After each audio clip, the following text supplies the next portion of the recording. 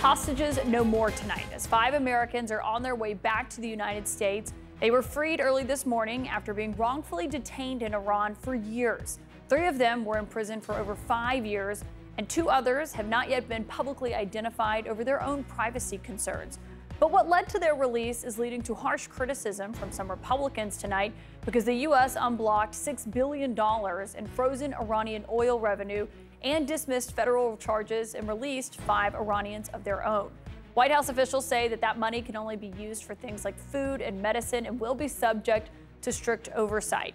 The deal was sealed as President Biden arrived here in New York, where he is preparing to address the United Nations tomorrow. All of this is coming as another foreign policy crisis is looming on Capitol Hill over Ukraine. The president is expected to continue to rally the world to defend Ukraine against Russia. But in Washington, there is a growing divide that is on clear display right now among House Republicans over funding that effort. President Zelensky also here in New York ahead of his own meeting with Congress later this week.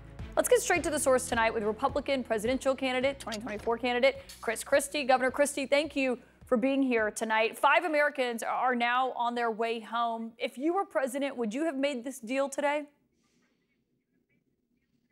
I would not have made the deal, Kaitlan, no. And the idea that Iran would use this money for only humanitarian efforts. Let me tell you what humanitarian is in Iran, Kaitlan. That means they cut your hand off before they kill you. That's humanitarian in Iran.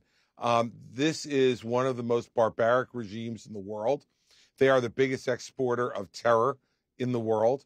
And Joe Biden has given them now $6 billion to go and make mischief, more mischief, dangerous mischief around the world. I wouldn't have made this deal as much as I would have liked those Americans to be home. You cannot give $6 billion to a terrorist state. Well, so how would you have handled it? Because, I mean, we've seen this criticism from Republicans, but these were Americans. They were being wrongfully held, some of them in an incredibly notorious prison. And former President Trump had this policy of maximum pressure on Iran. He wasn't able to bring them home. No, look, Kaitlan, you do the very best you can. You continue to work as hard as you can to get them returned home, but you don't get them returned home to make matters worse. Americans are now more of a target for Iran than they were before because they took 5 this time. Maybe they'll take 10 next time, and then they'll be looking for $12 billion or $15 billion. This never ends. It's a slippery slope that you slide down. As a leader, you have to say no to that type of thing. I would not have had a problem with exchanging 5 hostages for 5 hostages, but for 5 prisoners, rather. But I would not have given them $6 billion. This empowers that regime to export terror and encourages them to take more Americans in order to try to get more money from assets that are frozen because of their own terrorist conduct. If you were elected, I mean, this is a challenge that you also have to deal with. There are still Americans wrongfully detained abroad. Obviously, Evan Gershkovich is one of the top names that comes to mind, Paul Whelan as well. Why do you believe that you'd be better at handling, these sensitive and complex issues than some of the people who are running against you? A former president, former vice president, former ambassador to the United Nations, those who have dealt with these kinds of issues before. Well, look, first off, the former president has shown himself to be someone who, in this iteration of his political career, cares only about himself. And more of his statements today just prove that. He puts himself before he puts any of the American people. So I think he'd be off the list. And let's face it, the former vice president and the former UN ambassador had no experience doing this as well. I spent 7 years as a prosecutor. And in that job, I had to get involved in negotiations with a lot of criminals, a lot of folks who were committing crimes and trying to resolve those issues. We're using law enforcement and using intelligence capabilities. I've done that before as the United States Attorney in the 5th largest office in the entire country.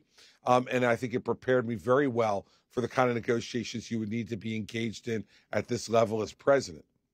As I mentioned, President Zelensky is here. He'll meet with lawmakers in Washington later this week amid a government funding fight that includes resistance from your party's right flank to continue supporting Ukraine. What do you say tonight to Republicans, as someone who has visited Kyiv yourself, who argue that more money for Ukraine isn't needed and they're willing to shut down the government over it. Well, look, they're just wrong, and history shows they're wrong. This is a proxy war with China, Caitlin. This is a proxy war with the Chinese. The Chinese are funding the Russian war against Ukraine. They're supporting it. They've now sent their client state, North Korea, through Kim Jong-un to meet with Putin, to have them exchange weapons. These folks are connected, all three of them, Kim Jong-un, President Xi, President Putin, are committed communist authoritarian dictators.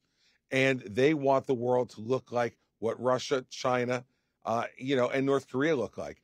That's not the way I think the world should work. And if we don't stand up to China now, we will be fighting China in Taiwan. And then it won't be just sending arms there. It will be sending American men and women there to fight that fight. And that is not something that we should want to do. In fact, by being tough now, we can avoid that in the future. But that message doesn't seem to be breaking through through with some members of your party. Well, look, they have the right to be wrong, Caitlin. But there are many of us who have to stand up and say no. And this is where the president needs to show better leadership. Joe Biden has given the Ukrainians just enough not to lose. He should have been more aggressive right from the beginning. But now he has a job to do.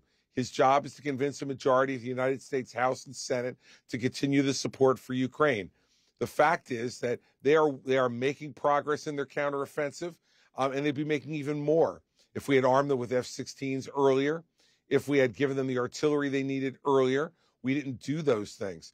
And it's naive to believe, as some in the Republican Party believe, that somehow we can negotiate something with Vladimir Putin which will quench his thirst for aggression. This is a former KGB operative, Caitlin, who wants to put back the old Soviet Union. He wants to put it back together. He will not be satisfied until that's done.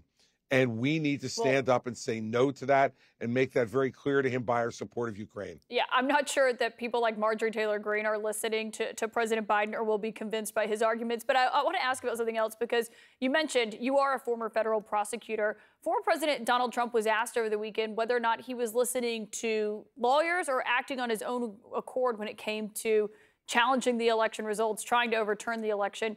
This is what he said. You called some of your outside lawyers. You said they had crazy theories. Why were you listening to them? Were you listening to them because they were telling you what you wanted to hear? You know who I listened to myself? Were you calling the shots, though, Mr. President, ultimately?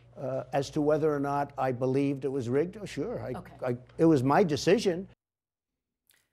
Does that hurt a legal defense that he could try to use? Every time he opens his mouth, his lawyers must want to vomit. I mean, this is a guy who is just burying himself deeper and deeper, taking away any potential defense he has to the charges that have been brought against him. But incredibly, I think, for one of the rare times in his life, Donald Trump is actually telling the truth. I think he was the person who made these decisions. I think he is responsible for his own conduct.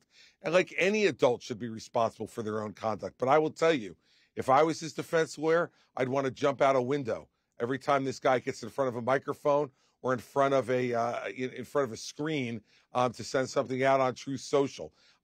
Look, this is why we as Republicans cannot nominate him again. You never know what's going to come out of his mouth next. He gets himself in deeper and deeper trouble. He will be sitting in a courtroom every day for all of March and most of April, while we should be out there fighting Joe Biden and the Democrats to re-win the White House and take control of Congress. That's why I'm the right person to do this. I will be bringing that fight to him. I won't have to be spending 5 minutes inside a courtroom. Donald Trump will be. Whether you think those charges are fair or not, and I know there's disagreement with some in our party about that, the fact is they are a reality. And his conduct, which, as you saw from that interview, he doesn't deny his conduct. Caitlin, well, if you don't deny the conduct, then you're in very, very big trouble. And he is in big trouble. And if we nominate him, our party will be in big trouble. We shall see. Former Governor Chris Christie, thank you for your time tonight. Thanks for joining me. Kaitlan, as always, thanks for having me.